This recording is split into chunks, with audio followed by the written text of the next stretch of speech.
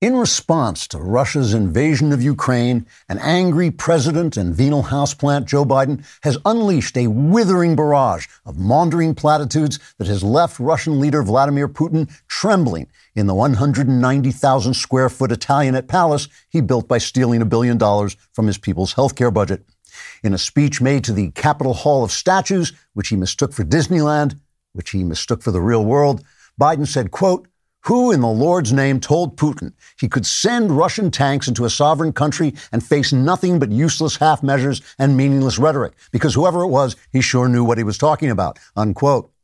President Biden then went on to tell the statue of Sarah Winnemucca, whom he mistook for Pocahontas, whom he mistook for Mulan, because all those pandering princess movies get mixed up in his mind sometimes, that he'd forgotten what he was going to say next because he was trying to remember the lyrics to Color of the Wind.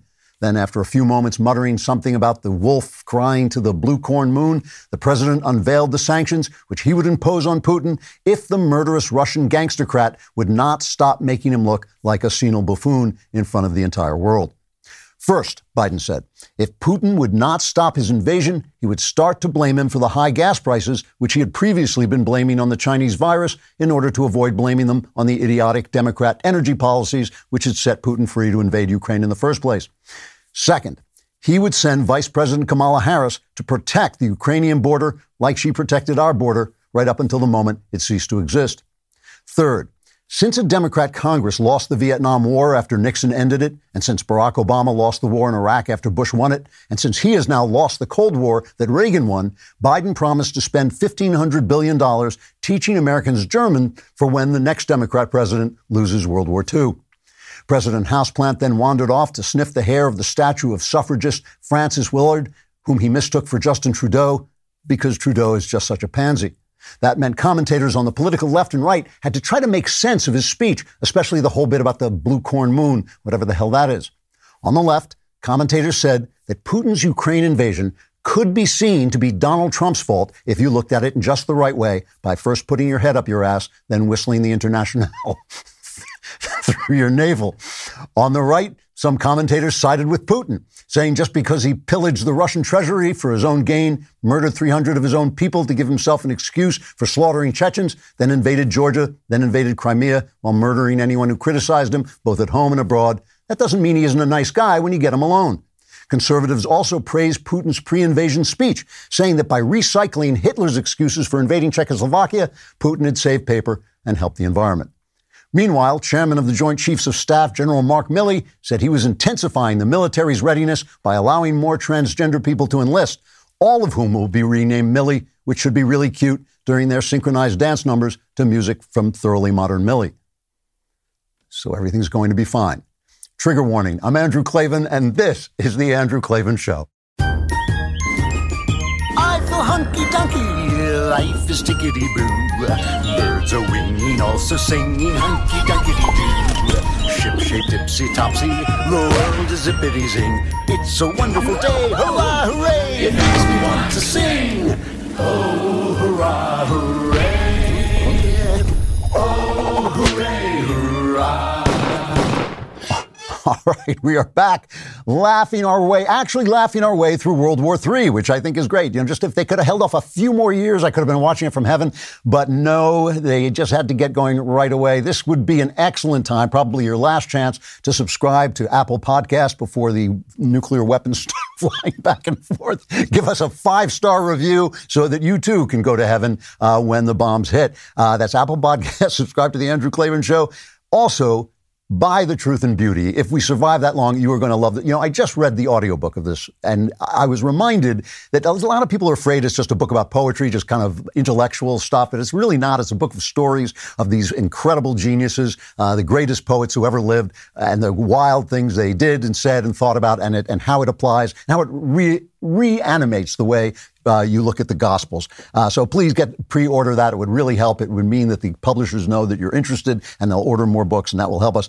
Also, subscribe to the Andrew Klavan YouTube channel. This is very important. If you press that little bell when your house explodes because a nuclear weapon has gone on it, you'll actually hear that bell ping just seconds before the bomb hits. Also, if So if you leave a comment and the comment is just disgustingly immoral, we'll read it on the show because what's the difference? Joshua Stanley left a comment, says, Klavan keeps saying Alexandria occasional cortex is hot. Virginia must have washed California's standards out of his system. Well, she's hot for politics. They say that politics is Hollywood for ugly people, and she's hot for politics. That is basically my point. And also my point is basically go on and look on all those clickbait things that try to get you to look at them. Every single picture, what is it? A woman with a great rack. That's what it is. There's something magical about that. She has that magic, and that makes her really terrifying because she's also a fascist. So I know you've heard me talk about the Helix mattress. That's the mattress I lie awake on all night, every night. It's so comfortable that I don't even have to sleep. Helix has now left the bedroom and started making sofas. They launched a new company called Allform, and they're already making the best sofas we've ever seen. So what makes an Allform sofa really cool? For starters, it's the easiest way you can customize a sofa using premium materials and at a fraction of the cost of traditional stores. You can pick your fabric, the sofa color, the color of the legs, sofa size, and shape to make sure it's perfect for you and your home. Allform sofas are also delivered directly to your home with fast, free shipping. In the past, if you wanted to order a sofa, it could take weeks or even months to arrive, and you would need someone to come and assemble it in your home. Allform takes just 3 to 7 days to show up in the mail, and you can assemble it yourself in a few minutes without any tools. And if getting a sofa without trying it in store sounds a little risky, you don't need to worry. You get 100 days to decide if you want to keep it. That's more than 3 months, and if you don't love it, they'll pick it up for free and give you a full refund. To find your perfect sofa, check out allform.com/Klavan. And Allform is offering 20% off all orders for our listeners at allform.com/Klavan. So you better know how to spell Klavan. It's Klavan. So, all right, let us talk about the war. Here is our old pal, Vladimir Putin, cut 9. I have decided to conduct a special military operation. The goal is to protect the people who for 8 years suffer bullying and genocide from the Kiev regime. And for this, we aim for the demilitarization and denazification of Ukraine. Going to denazify a country that has a Jew for president, so that's really helpful. Listen, I'm laughing, but this is a big, big deal. The dream of a globalist peace and with security forever is over. The idea that this is the 21st century, no one is going to go to war, is done. The fantasy of international community, international law, which was always a fantasy, is over. The world, it turns out, is exactly what it always was, and anybody who is surprised by that, which seems to be our entire Western leadership, not just in America, but in Europe, is a dangerous child and shouldn't be anywhere near the controls of power. Before I say more about this, though, I want to put what I'm about to say in context.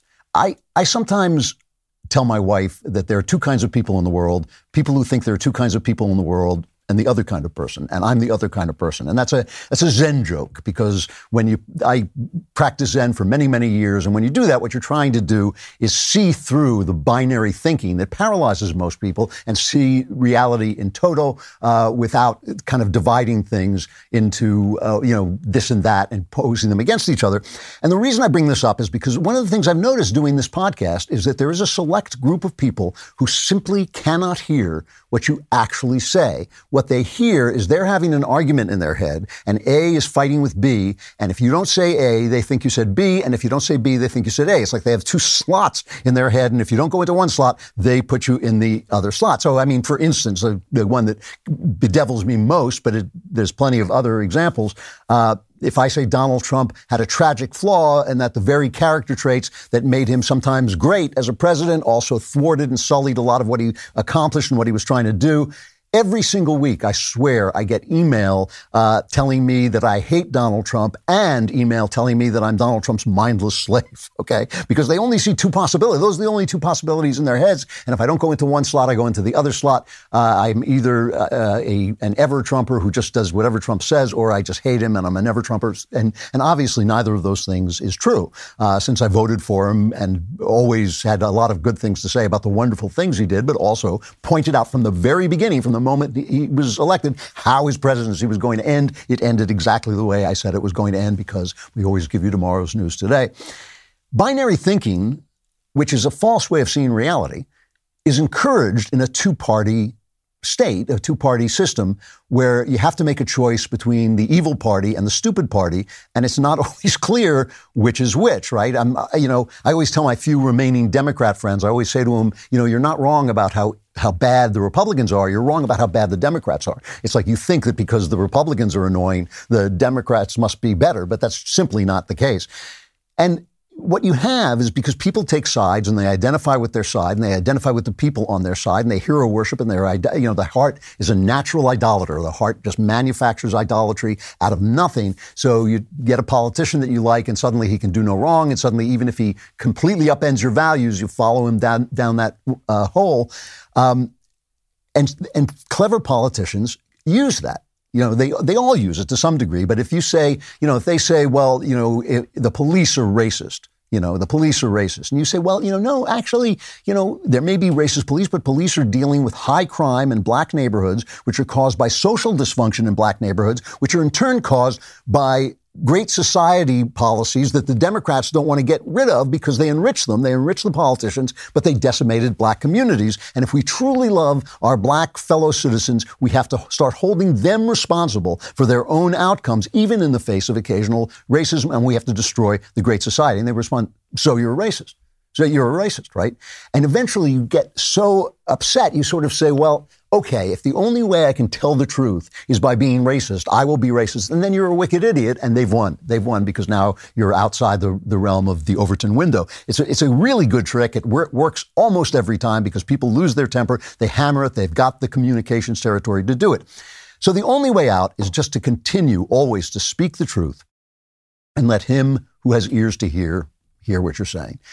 And that's the context in which I want to talk about Putin and Ukraine, because I'm going to talk today a lot about the stupidity and fecklessness of Western leaders and Western culture that has led us to this moment. And this is a really bad moment. I mean, don't mistake it. This is going to go away. What's happening now, the big headlines, all that stuff is going to go away. But it's only the beginning of what's going to happen if things go as they almost must. There's always a way out, but we'll see. So this is a big moment. I'm going to talk about the stupidity and fecklessness of Western culture and Western leaders that has led us to this moment. But do not for a second think that means that Vladimir Putin is anything but a wicked gangster. He is a bad, bad, bad guy. And the West and its freedoms are not only still worth fighting for, but basically they're the only things that are worth fighting for. The Ukrainians are out there. They're being invaded by Russia, still one of the most powerful military forces on the planet, and they are fighting bravely. The foreign minister who was out of the country just went back into the country knowing what Putin said he's going to do. He's going to decapitate the government. That means he's going to arrest and probably kill everybody who runs the country and install his own people there. The foreign minister, whose name is definitely on Putin's list, is going back into the country because he can't stand for the soldiers to be fighting while he's out of harm's way. That's what he's doing.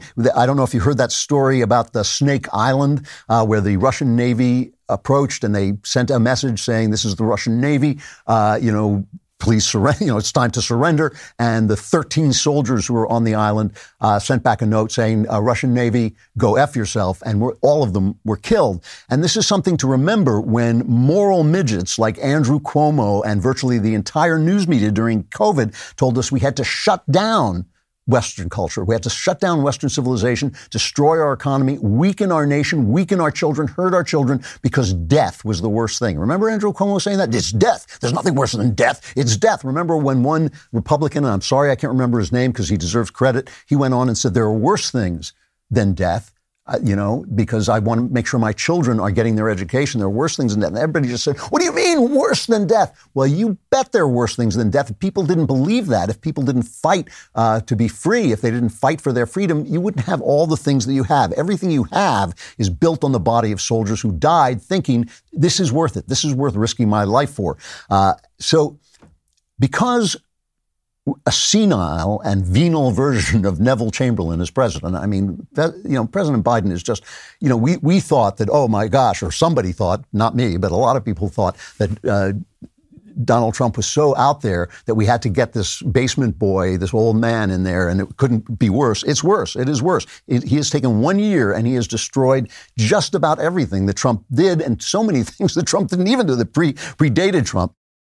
But I am not going to be called unpatriotic for speaking the truth about Western leadership, especially by a press that elevated terrorists as austere religious scholars. Remember that? The Washington Post said that. They condemned Trump for killing Iranian terrorists. They said, oh, he's going to start a war. What a terrible thing. They interrupted or they condemned Trump for interrupting Iran's nuclear program because they thought Obama was the son of God. So anything he did must have been great, where really Obama just made it easier. Look, they have been picking, they blamed George W. Bush for a hurricane when he was fighting 2 wars in Iraq and Afghanistan. I'm not going to suddenly be accused of being unpatriotic by these clowns who are only patriotic. They're only patriotic when they're fighting for their side, which is the left, which is leftism. When they have a Democrat president in play, he can do nothing wrong. And suddenly we're not supposed to say this is a weak old blithering idiot who brought us to this brink, into this war. Not because he's the bad guy, but because he doesn't know how to deal with the bad guy. Putin is the bad guy. You cannot say that just because I'm telling the truth about Biden and other Western leaders that I'm giving any credence to Vladimir Putin. Do not fall for that. I mean, these buffoons are part of the problem, as we know. This leftist media, they only become patriots at the moment when they're defending their side. And the thing is, because of Western fecklessness, not because of Western evil, Putin's the evil one, but because of Western fecklessness in dealing with evil, we are now in a tragic situation. And when I use the word tragic, that doesn't mean sad. I've said this a lot, but it's hard to explain to Americans what tragic means because we don't experience tragedy that often in this country. We're too powerful, we're too safe, or have been for so long. But tragedy is not just sad stuff. Tragedy is like being in checkmate. It's like a moral version of checkmate. You move one way, you lose your king to a bishop. You move another way, you lose your king to a knight. You lose your king to a pawn. If you lose a third way, there are no good answers. And the thing about this is when you find yourself in a tragic situation, it means you made a mistake a long way back during the game and your opponent outplayed you. That's what it means when you're in a tragic situation, because tragic situations have to be avoided before you get into them. Once you're in checkmate, you're screwed, right? You can still move, but every move you make is going to be bad. So now we're in a situation where we can't go into Ukraine against Putin. Nobody wants to go have boots on the ground in Ukraine. And if we do, we risk starting nuclear war. I mean, we're starting a huge, huge war. If we don't go into Ukraine right now, Putin and Xi and China are going to know that they are free to keep pushing what they're pushing, which is the end of the Western world order in favor of an authoritarianism that they have developed that now basically can still run a decent economy, at least so far, while enslaving its people. And the part of the problem is that too many of our elites, like that jerk Justin Trudeau, that blackface pansy Justin Trudeau, and AOC, speaking of hot bodies, AOC, people like that are already enamored of authoritarianism. So they may not be too sure what they're fighting for. Even, like this idiot Trudeau. I mean, this guy really is something else. He has a peaceful demonstration going on. He doesn't just break it up, which would be one thing. And this is, remember, a guy who knelt down to celebrate Black Lives Matter burning down our cities. So now it's him who looks bad. He cancels people's bank accounts. He steals their money. He says the police are going to hunt you down wherever you are. He denies them bail, just like they're doing to the January 6 people, which might be fair if they did it to the BLM people too, but they don't. And then he makes this speech when Putin goes into Ukraine. This is cut 5. As we see a rise of authoritarianism around the world, as we see challenges increasingly to democracies, to democratic principles, we need to all stand strong in defense of those values and principles. Somebody should take this guy by the heels and dump his head in ice water because he is really something else. I mean, this is the problem. Our side, he's on our side, theoretically, he's the West, has lost the plot of freedom, has lost the plot of what it means to be a free people. Now, when I say this is a tragic situation and every move is bad, it's fortunate for us because there's a God and because Doris Day, who personally knows God, was right and the future is not ours to know. History is never decidedly tragic. You never know if there might still be a way to avoid the global conflagration, which is going to come if we don't stand by and do absolutely nothing. But to do that, we're going to have to take a hard look at ourselves, and we're going to have to take a hard look at Vladimir Putin and at what just happened. So because I have to now lie, usually I just lie awake thinking deep thoughts, but now I have to lie awake waiting for World War III. That's why it's so great to have a Helix Sleep mattress. Helix Sleep has a quiz that takes just 2 minutes to complete and matches your body type and sleep preferences, or in my case, stay awake preferences, to the perfect mattress for you. Whether you're a side sleeper, a hot sleeper, or like me, a non-sleeper, there's no more confusion, no more compromising. Helix is awesome, but you don't need to take my word for it. Helix was awarded the #1 best overall mattress pick of 2020 by GQ and Wired Magazine. Just go to helixsleep.com/Klavan, take the 2-minute sleep quiz, and they'll match you to a customized mattress that will give you the best sleep of your life. So I've heard it's given me the best lying awake of my life, but apparently it'll give you, if you sleep, it'll give you a good sleep too. Helix mattresses have a 10-year warranty. They're made right in America. You get to try it out for 100 nights risk-free. They'll pick it up for you if you don't love it, but you will. Right now, Helix is offering up to $200 off all mattress orders at helixsleep.com/Klavan. Get up to $200 off at helixsleep.com/Klavan if you know how to spell Klavan. It's Klavan. There are no E's in Klavan.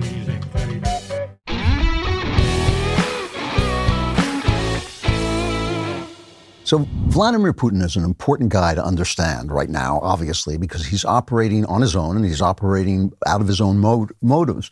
And this is one of those places where binary thinking gets you in trouble. The people who spend all their time hating Trump, dreaming up new ways to attack Trump, they go insane every time Trump says something like, he just said, what Putin is doing is genius. Putin is a genius. And then you get the crap like this from Liz Cheney and from Joe Scarborough's Cut 28. As Liz Cheney says, former President Donald Trump's adulation of Putin today aids our enemy. Yeah. In the process of an invasion. Our enemies. Trump's interests don't align with the interests of the United States of America. They do not. Mike Pompeo's interests do not align with the interests of the United States of America or of the NATO alliance that we fought so hard as a country to continue to work together with. Now, look, nobody can deny Trump has a big mouth and he speaks carelessly, but he didn't say Putin wasn't a bad guy. In fact, he was talking sardonically and he's basically said Putin's a bad guy. I mean, Jack the Ripper was clever too. Jack the Ripper evaded the police. That doesn't mean you have him over for brunch. When Trump and Pompeo say this guy is brilliant, they're talking about a realism that he has that the West doesn't have. That doesn't mean he's good. I've already said he's an evil gangster. It simply means that he sees the situation more clearly than guys like Biden and John Kerry and all these people who have been getting us into this fix for a long time.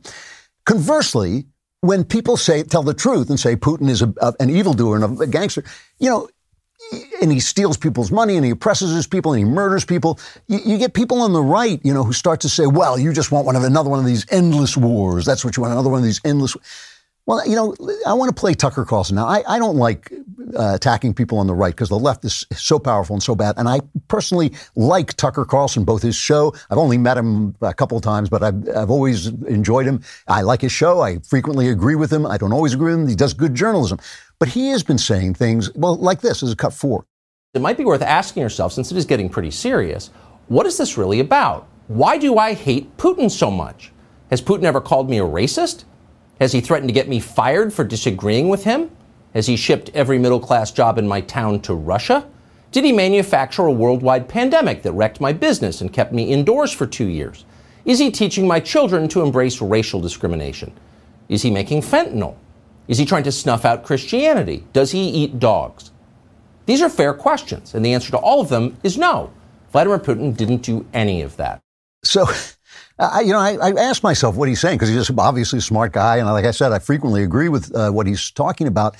Maybe he's trying to get people not to get caught up in war fever or something like that, to cool their emotions. But who cares if you hate him? I don't hate him. I don't hate him at all. He's a force. I used to get into fights with bullies when I was a little kid. I didn't hate the bully. I hated the bullying, because if you let it go, it just keeps on going. And if you don't, the world goes down the drain if good people let wickedness thrive. And yes, there's a difference between Russia and Ukraine. Ukraine is striving toward Westernness. It's corrupt like all post-Soviet countries, but it's striving toward freedom. It's striving toward Westernness. And, we got to give some credit to our pal Ben Shapiro here. When Ben says facts don't care about your feelings, this is what he's talking about, right? Putin is a fact. What Putin is doing is a fact. It doesn't matter whether you hate him. It matters what you do about him to keep the world safe and to keep people free. So what is Putin? What are the facts about Putin? What Putin is, he's a thug, and he's not Hitler, but he is in a political situation that is so much like Hitler's political situation that he's going to do a lot of the same things Hitler did, okay? He's a nasty criminal like Hitler was, but he's not a psychopath, and that makes him less dangerous in some ways, but it also, of course, makes him more dangerous in other ways. I mean, Hitler was a Jew-hating maniac. He was a madman. He really was a psychopath. And Hitler helped destroy himself in that way. If he hadn't wasted time and money slaughtering his own Jewish population and the Jewish population of Eastern Europe, if he hadn't wasted effort attacking Russia before he was secure on his western flank, he might have won that war, right? So that's something for being a psychopath who was an overblown egomaniac. At least he made mistakes while he was murdering people in his evil psychopathy. But Putin is not mad in that sense. He's evil, and he's more dangerous in some ways because he's not nuts, and he won't make the same kinds of mistakes that Hitler made, right? He's a much more considered person in what he's doing. But think of how amazingly similar his position is to Hitler's position. The Germans thought they were going to win, were absolutely certain they were going to win World War I and that it was going to be a path to glory. They were certain about this until the moment the surrender happened. The surrender came. It just, for them, it was like a bolt from the blue. They thought, this is Germany's finest hour. All this time we've been behind all of Europe, and now finally we're going to get the respect that we deserve. We're taking over all these countries. It's going to be great. And then it was over, and they had lost. And you know, you go on Twitter, you know what happens when people lose things, when people lose an election. Oh, suddenly it's really Russian collusion with Trump. We didn't just lose because we suck and because Trump outsmarted. Couldn't be that, or it was stolen. It couldn't be that Trump alienated a lot of people who would have voted for him. That couldn't be the explanation. It's got to be that it was stolen. It's always a conspiracy, and that's what the Germans did. People don't like to lose. I don't like to lose. Nobody likes to lose. And that's what the Germans did when they lost World War I. They said, we were stabbed in the back by the Jews. It wasn't just that we went into this war and we got defeated. We were stabbed in the back by the Jews. And then Hitler started to win the war. They lost. And even people who hated what Hitler stood for, and even people who disdained his madness and his wickedness and started to think, well, yeah, but at least we have pride again. At least we're not the laughing stock of Europe anymore. At least we're not humiliated, okay? That is the way Hitler sort of won back the populace, even as he was doing things that many people in the population thought were bad, were actually evil. So it's the same thing that happened to the Soviet Union. The Soviets thought they were the cutting edge of a worldwide workers' revolution that was going to bring equality and socialism and peace to all. They thought we're it. They really were told this. They really believed it. Even as they were being oppressed, even as they were standing on bread lines, they were whispering to one another about the movement and what was going on and talking about the West, but also talking about the corruption of the West and the decadence of the West, because that's all the news they were getting. And suddenly it was over. When Ronald Reagan made his famous speech where he said, this is an evil empire, where he called the Soviet Union an evil empire, even some of the people high up in the Communist Party thought, we're the baddies? We're the evil ones? They were shocked. They were shocked that anyone could say that because nobody in the West had really come out and said it who had the kind of cred that Ronald Reagan had. They didn't know. And when their empire collapsed, suddenly they were a laughingstock, right? And so now Putin comes along, and it's amazing. It's amazing. When Hitler wanted to take the Sudetenland, what he said was the Sudetenland was made after World War I, and it's mostly German people, which was true. It was German-speaking people and racially German people. And it was tacked on to this created country, this Czechoslovakia, which was created out of the remnants of the Austro-Hungarian Empire. So Hitler got up and he made these speeches, and he said, you've got to give me the Sudetenland. It's just natural to get. And they gave it to him. And it's exactly the same speech that Putin made about Ukraine. Here's cut 15, where he explained why he's going to go into Ukraine. I would like to start by saying that the modern Ukraine was completely created by Russia. To be more exact, by Bolshevik communist Russia. This process has started almost immediately after the 1917 revolution. And he said the same thing, the Ukrainians are really Russian, we're one people, one culture, so, we have a right to go into Russia. And the first thing he did was he said, these parts have declared themselves independent, so I'm going to go in and protect their independence. And that's what Hitler did. He said, just give me the Sudetenland. And that's the Munich Pact, the famous Munich Pact where Neville Chamberlain went and said, I've achieved peace in our time by giving the Sudetenland to Hitler, whereupon Hitler just conquered the rest of Czechoslovakia, then went on to Poland, then finally, they had to declare war. And people, we think of World War II as a triumph because we won, but it was a tragedy, right? It was a tragedy. 80 million people died, and each one of those people, their life was just as real to them as your life is to you right now. Each one of them had a mother who loved them. Each one of them smelled the flowers and saw the sky and fell in love.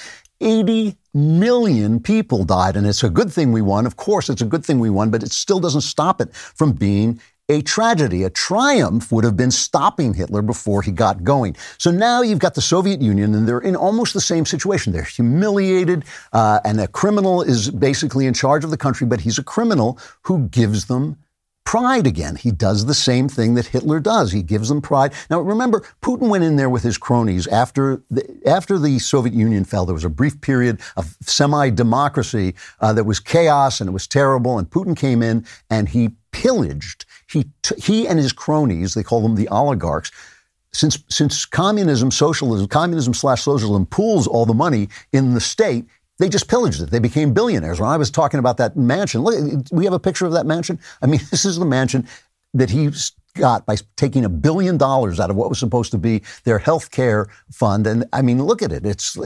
Versailles doesn't even hold a candle to it. It's an amazing place. And that's what they did. They became wealthy, but they started to, but Putin basically started to give people pride by marching on other countries.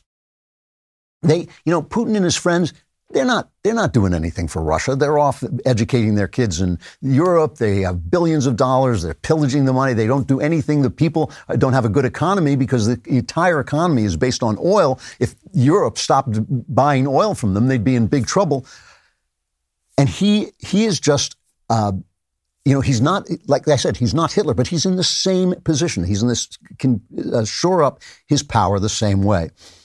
And he makes the people feel like big shots. When he went into Crimea, his popularity soared. And for years, people were saying, well, things aren't really great here, but at least we're back on the world stage. At least people are afraid of us again. At least people are taking us seriously again. We're not humiliated anymore, just like Hitler. The other way that Putin is like Hitler, they both have an idea. And this is important because the world is about ideas. Hitler believed he had an idea of what Germany was, and Putin truly believes in the Russia of his youth.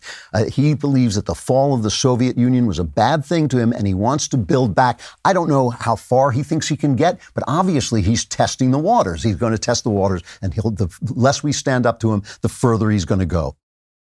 So here's the first place where our leaders are feckless, and he's not, right? What did our leaders believe in? What do our leaders believe in, right? Do they believe in the founding? Do they believe in freedom? Do they believe in the God who gives us his rights?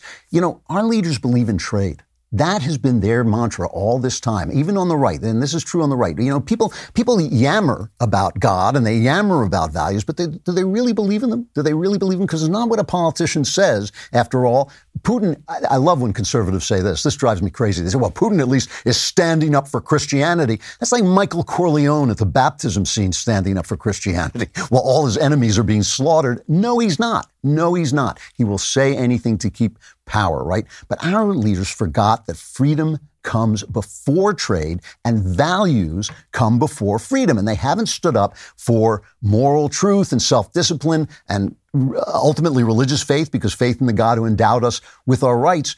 I don't want to get off on a long tangent about this, but the stuff that I talk about when I talk about the family, I've talked a lot about gay rights and my son being gay and my son now getting married. And obviously, I think you can all tell how much I love my son. Like my daughter, they are. I love them more than myself. And my son is getting married to a guy that I love, and I'm happy to have him in my family. I'm proud to have him in my family. The guy is a wonderful addition. My problem is not with gay people having relationships. My problem is with the definition of marriage being changed by straight people so that it no longer means a sacred bond between a man and a woman to create a family, because the family is everything, man. The family is the first church. The family is the first government. The family is where souls are shaped and values are given. And the head of the family is the father, but the center of the family is the mother. And I know people criticize me because they say, you don't talk about how important fathers are. You're always talking about mothers. I think that criticism, there's fairness to that. I can't talk about everything all at once. But the fact is that femininity is a primary trait. Women are women because that's the genius of the virgin birth, by the way. Women are who they are because they're women. Men are who they are because women are women.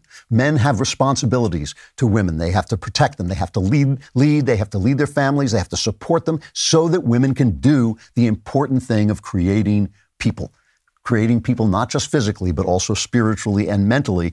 You know, men don't support abortion and birth control and anti-family feminism because they love women. They support those things because it gets them off the hook for doing the things that men are supposed to be doing, right? This is why it's not about gay people. It is about what we have done to marriage. There has to be a hierarchy. This is the thing. There can be gay relationships. It's a better world without gay people being arrested for who they are. It's a better world without gay people being oppressed for who they are. But that still doesn't take from the center of human life, motherhood, fatherhood, the family. That doesn't. And we have let that go because it's easier, because we don't like the binary situation where we get called bigots when we say that. We hate being called bigots. Nobody likes a bigot. And so they create this binary way of thinking where you say, well, you can't say that because you're excluding. Doesn't matter. There is a hierarchy. Hierarchy is a sacred order. That's what hierarchy originally meant. It's an order of sacredness. And the mother and father family and what is marriage, marriage is the most sacred thing and the place where all freedoms come from. I just got back from New York City, and when you come from the free state of Tennessee, it's amazing to see how slowly people are coming out of their shells in New York, slowly peeking out from under their masks, slowly starting to get together again. It is time to get on the move. It's time to start traveling, get out there. Since 1998, Priceline has been the best way for travelers to book the trip they want at the price they can afford. Priceline saves consumers more than $1 billion every year so that their customers never have to miss the moments that matter. With Priceline, you can save up to 60% on your favorite hotels, and you can also get exclusive deals on rental cars and flights. And when you save more, you can do more. More walks on the beach, more talking to strangers, more fun in the sun. No matter where you travel, there are few things that feel as good as knowing you save money. With the discounts Priceline offers, you get that feeling a lot, because when you can save more, you can enjoy more and do more. At Priceline, every trip is a big and a great deal. So when you're ready to book your next one, visit Priceline.com for the best deals that will help you get more out of life. You know, right, Knowles, I hate to, this will just tell you how serious I am, because you know how it pains me to say this, but Knowles is right about this. We are not in an argument when we're arguing about this stuff. We're not in an argument between free speech and oppression. We say, it's cancel culture when you take somebody's job away because he disapproves of homosexuality. And they say, well, it's cancel culture when you fire a teacher because he taught racism and groomed children for pedophilia. No, one is free speech, the other is evil. All right, so anyway, we've gutted our society of every value but money. And we think, hey, they're going to love money too. Xi's going to love money too. We'll get him some money and we'll get Putin some money and they're all going to trade. We're all going to have this one big trading block. And Xi and Putin basically say, no, we don't want, we have values. Are they evil values? Yes, they are. I mean, China is, a hive mind. It's being forced into being a hive mind by their social engineering. Russia is a czarist state again. It's evil, it's retrograde, it is all those things, but those are values, and that is what the world is about. The world is about, history is not a struggle between systems of trade. History is a struggle between values, and if you condemn religion, you can get rid of religion, you can get rid of tradition, and guess what? One day you're going to open your door, and another religion you don't like so much, and another tradition that's oppressive is going to be waiting there with a gun. I want to show you, though, because I'm sorry, I know I'm going off on a tangent in a way, but Putin and Xi must look at us turning boys into girls and destroying our energy industry over computer models, that something might happen in 100 years, and firing people from their jobs for being white and attacking our own heritage, tearing down our own statues, and look, boys can become girls. Look at Justin Trudeau. But while we're sitting around making Rachel Levine the first male who's a female admiral so she can gather her pink cloud ships and wage war against reality on a make-believe sea, Putin and Xi are drinking and laughing, and they're thinking, yeah, that's good. You guys keep doing that, and we'll teach your children to. We'll send over TikTok, and we'll teach your children to do that too, and we are going to take over the world bit by bit by bit. First our part, then your part. So, we convinced Ukraine, so we're fools. We're fools. We thought all this was over. It's never over. It is never over. The mind of man, the brain of man, the consciousness of man evolves, but the heart of man is crooked and it never changes, never, ever, ever changes.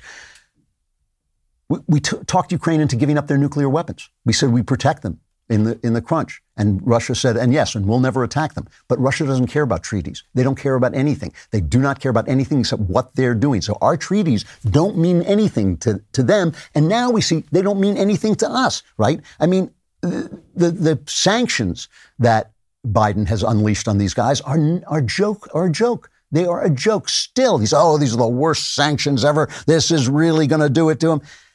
No, it's not. It's not going to do anything to them. They're not making the oligarchs pay. They're not cutting them off. There's so many exceptions in their energy sanctions that they're not sanctions at all. And this is, and this is a result of just a fantasy that we were in. I mean, let's go back in time just a little bit. Remember George Bush meeting Vladimir Putin for the first time? His cut one. I looked the man in the eye. I found him to be very straightforward and trustworthy. We had a very good dialogue. I was able to get a sense of his soul. He's a man deeply committed to his country and the best interests of his country. And I appreciated so very much the frank dialogue. George W. Bush looked into Putin's eyes and he saw himself. He's a good man. He's dedicated to the good of his country, and he is those things. But he was looking at a monster. He was looking at a guy who was just thinking, yeah, whatever, I don't care about it. And then, of course, Obama sent Secretary of State Hillary Clinton over there to talk to, Lavrov, the foreign minister, and she gave him the reset button as cut two. In anticipation of this important meeting and our time here together, I wanted to present you with a little gift which represents what President Obama and Vice President Biden and I have been saying. And that is, we want to reset our relationship. And let's do it together. So we will do it together, okay? Thank you very much. You are very welcome. We worked hard to get the right Russian word. Do you think we got it? You get it wrong. I got it wrong. It should be перезагрузка. And this says перегрузка, which means overcharged. And everybody's laughing, and Lavrov is wondering what Hillary's going to taste like when he cooks her and eats her, right? Because Obama and she are thinking money, money, money. They're thinking everybody is themselves. Everybody's looking at these people and seeing themselves and thinking, well, we like money. We like cheap iPhones. We have no values anymore. So why should they have values? But they do. They have the wrong values, but they have values. And that is what history is about. History is about values. Fighting with values. You know how I always say, you don't preach to people because it's annoying. You preach by living out your values with joy. And then people see that and they think, hey, what is this guy on? What is he smoking? And they join that. That's appealing to people. That is appealing. But you got to feel that joy. You got to live into those values. Have we done that? Have we shown anybody values? I mean, when we're sitting around, putting up rainbow flags in Afghanistan, are we showing anybody anything except decadence and stupidity and a complete misunderstanding of where the center of life is and what life is about? I mean, people are looking at us, a man can turn into a woman. Sure, he can. They're looking at us like we're nuts. And you know why? Because we're nuts. We're nuts because we have no values. And so they're thinking everything's going to be great because we have a global world economy. And Putin and his friend in China, they're both thinking, no. What you're saying is we're going to have a world economy, but it's an American world. And I've said this a million times. I'm for globalism as long as it's American globalism, as long as all the values that we spread throughout the globe are the good old-fashioned founding fathers' American values. I'm there.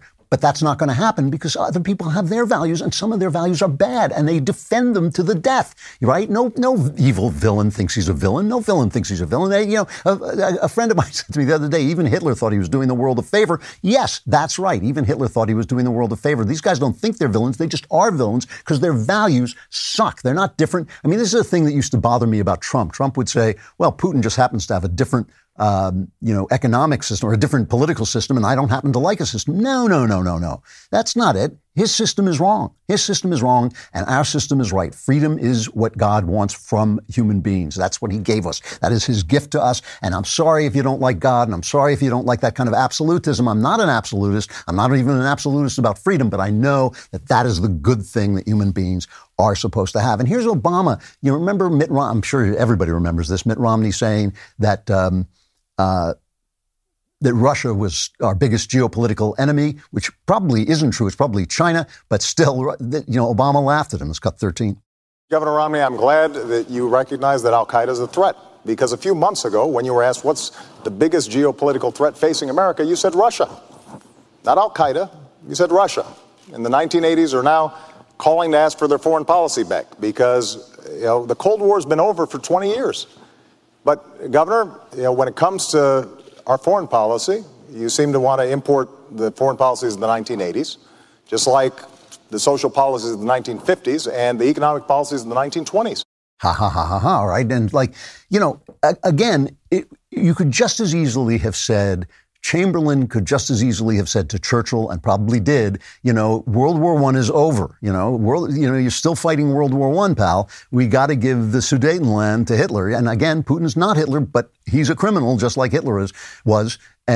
And so, you can say the same thing. This part of the world doesn't change. And this dream that they had, this fantasy, this pink fantasy we've been living in, that every time I hear people say, it's the 21st century, nobody's going to invade anybody anymore. I just think, what are you talking about? When did the heart of man straighten out and I missed it? So let me bring this to a close with this. Now we know. All the people who said he'll never invade, they were wrong. All the people who said we can bargain with him and, we're holding these great sanctions in reserve and they'll turn him back, they were wrong. Will they learn anything? Here's John Kerry. I think this is before the invasion, but it's the same week. I mean, we already knew this was coming down the pike. And here's John Kerry giving an interview about what's wrong with this invasion. If John Kerry, remember they sold us John Kerry how smart he was because he was running against W and the line on W was that W was stupid. So John Kerry, he's so smart. Just listen to the way he talks. He mustn't be smart. He can't even open his mouth. That's so smart. If John Kerry were any stupider, he'd be two John Kerrys. Here's what he said. I'm concerned about Ukraine because of the people of Ukraine and because of the principles that are at risk in terms of international law and trying to change boundaries of international law by force.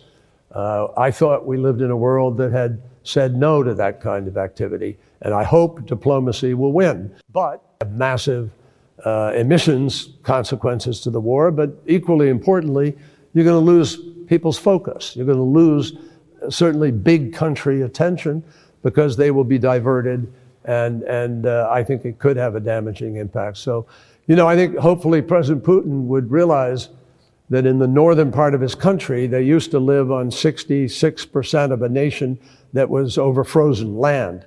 Now it's thawing, and his infrastructure is at risk, and the people of Russia are at risk. And so I hope President Putin will help us to stay on track with respect to what we need to do for the climate. He's hoping that murdering people and conquering their countries is not going to distract him from climate change. Because, what an idiot! The poor Arab babe is watching him, going like, "I'm talking to a crazy man. I don't know what this is." Unbelievable. Our people are clowns. I'm sorry, you cannot go up against Al Capone without Elliot Ness. You can't go up against these people if you are clowns.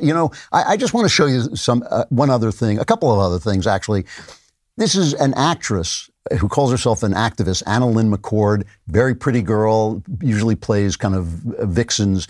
She put out a video, Dear President Vladimir Putin, and it's a poem. So she sent Putin a poem. Here's what she says. Dear President Vladimir Putin, I'm so sorry that I was not your mother.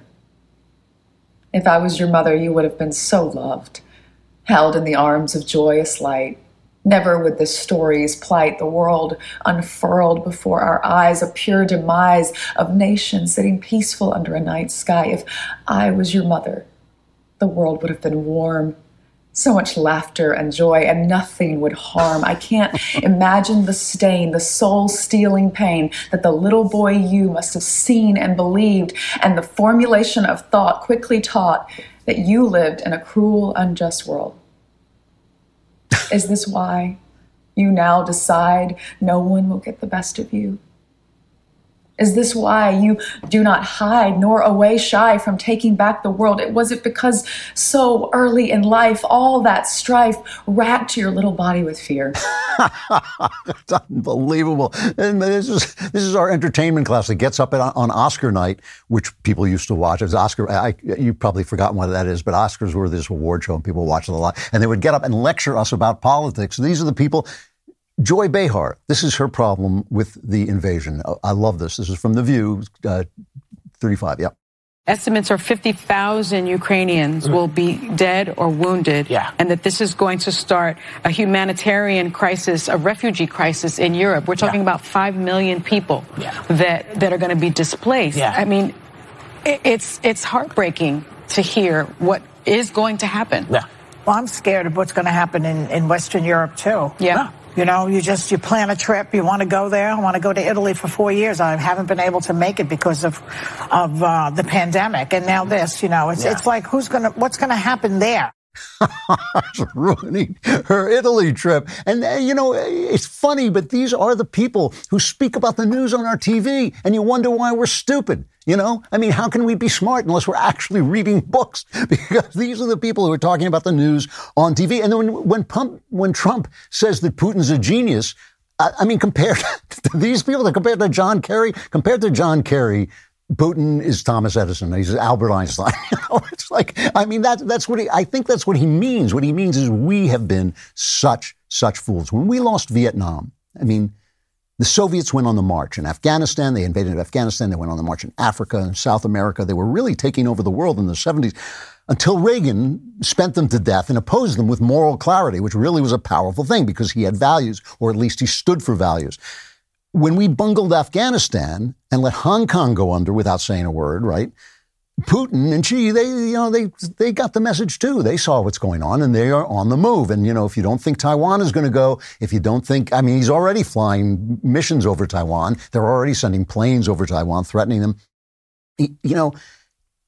They react to what we do. And the Republican Party and the conservatives lost their way when they forgot what values are, when they forgot to stand for anything, when they forgot to stand up.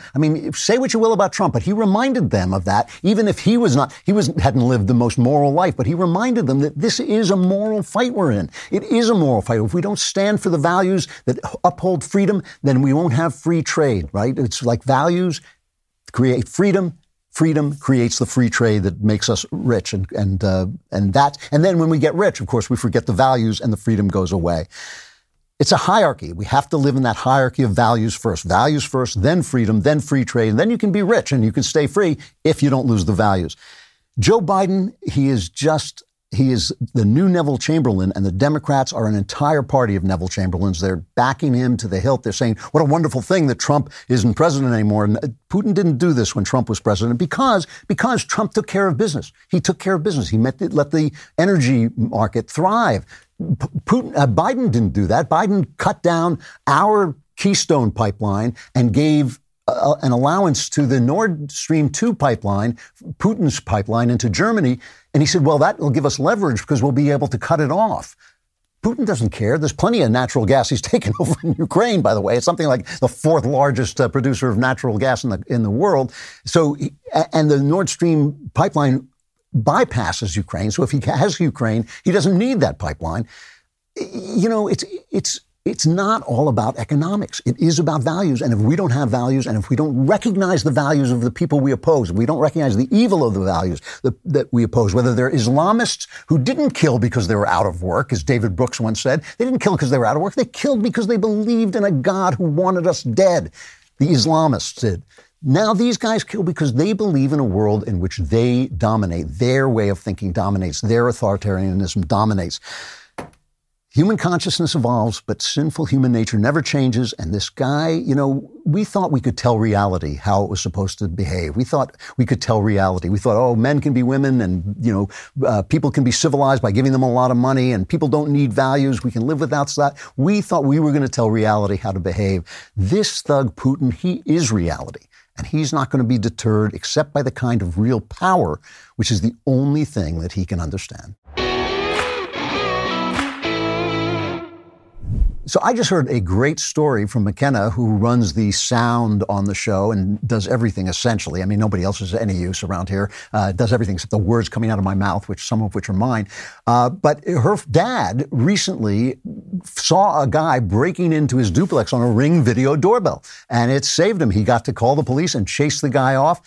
Ring video doorbells are great, and here is the thing. Ring is now making an alarm. Ring Alarm is an award-winning home security system with available professional monitoring. Best of all, you can easily install it yourself. Go to ring.com/Klavan, browse through all of the sensors that will detect motion on any house or apartment. You will get notified right on your phone whenever anything is detected.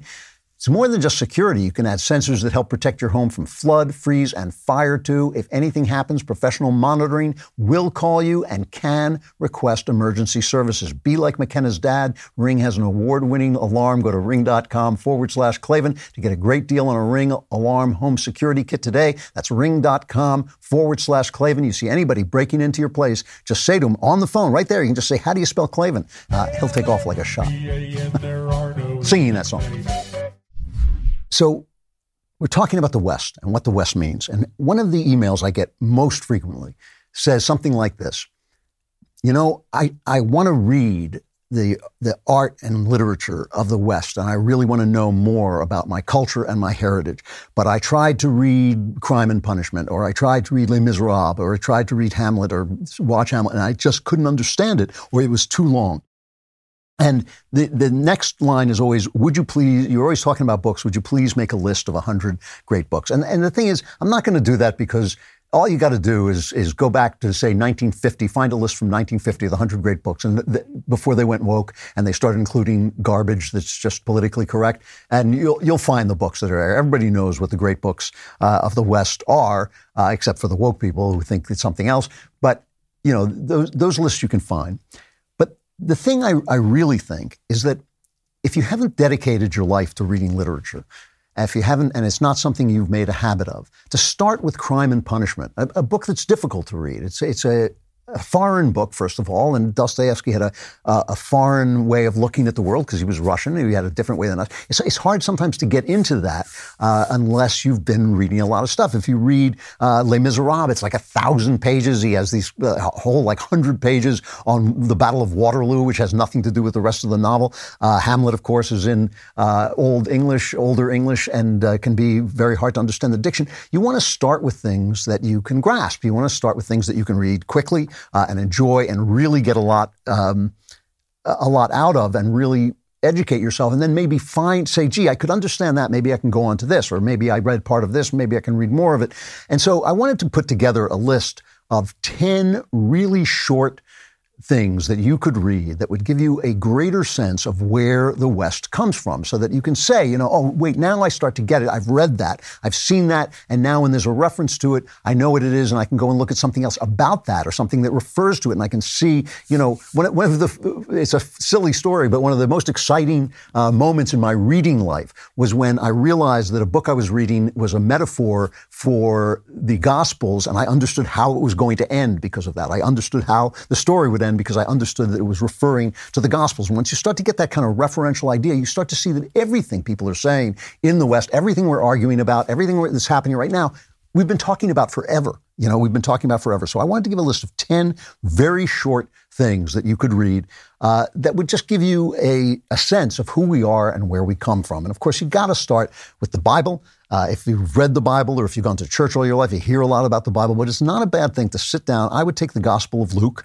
I think it is the most entertaining, possibly, of the Gospel, the most complete, it's the most modern in some ways of the Gospels. Get the New International Version. You will miss the beauty of the King James Version. There's nothing like the King James Version, but the King James Version is hard to understand. So read the New International Version first, understand what's there. If you want to, go back and read the King James. And that, you almost think like I shouldn't have to say that, and I shouldn't have to say it, but I do. So make sure you read that, and make sure you read the letter to the Romans. Also in the New International Version, this is Paul's letter to the Roman Church, where he explains what his theology is, what he sees in the Christian story, what he makes, what Paul makes of the story you just read in Luke's gospel, because it's not necessarily the first thing that leaps off the page. It's something that he saw, and it became the theology of the church. And so if you read the book of Romans and try to understand his logic, which is actually quite good, quite powerful, you get a lot of where our religious background comes from. Then you want to go to the Greeks, of course. And you don't want to start reading the most complicated philosophy and all this, but there is one thing that you really should read. I always say that the West was built on the shoulders of Jesus and Socrates. They're like telemons, those pillars that hold up the world. They hold up the cathedral of the West. They both lived, they had a lot in common, the two of them. They both lived in a world where it was kind of cool to think that moral truth was relative, and they both believed in truth, but they both were very indirect about how they approached truth and how they got people to see truth for themselves through parables or through questions. And both of them were judiciously murdered for heresy. They were both killed for heresy by the powers that be, and then their philosophies took over the West and became the West, and even were brought together in the thought of Aquinas to become the West. So you've met Jesus, you've read the book of Luke, you want to read Plato's Apologia, which is Socrates, or sometimes called the Apology. It's Socrates' speech when he is put on trial for his life for corrupting the youth of Athens, okay? And he makes a defense, and it tells the whole story of how he got into this situation and what the court decides. It tells the whole story straight through from the whole trial. You get the whole trial and the whole arrest and why it happened, and it is one of these centerpieces of our culture. And it's not that long, maybe 30 pages at most. You do not want to go online and get the free version of it, unfortunately, because it's always by Benjamin Jowett. It's old-fashioned. I don't think it's a very good translation. My Greek is pretty lousy, but still, I don't think it's a great translation. What you want is the Grube version, which you can get for $8 on Amazon. And you can get there are 4 dialogues about the trial and his execution, I think. I think there are 4, and you can get for $5 on Kindle, or for $8, you can order a little booklet of them. You want to read the Apology. It tells the famous story of what happened when the oracle at Delphi said that there was no man in Greece who was wiser than Socrates. And Socrates said, how can that be true when I know that I know nothing? And he began to question the powerful and the wise and the good of Athens, and to see if they had to be wiser than he was, because he knew that he knew nothing. And of course, it really annoyed them as he exploded each one of them in turn. It really annoyed the powers that be. And this idea of questioning authority, questioning the wisdom of the experts, something you hear us do on this show, something I hope you hear on Knowles' show and Ben's show and Walsh's show. This is something that is very much a part of the West, and it's something you get killed for in other places, and it's something Socrates did get killed for. I always remember rereading a dialogue of Plato's with Socrates. It's Plato writing about his teacher, Socrates,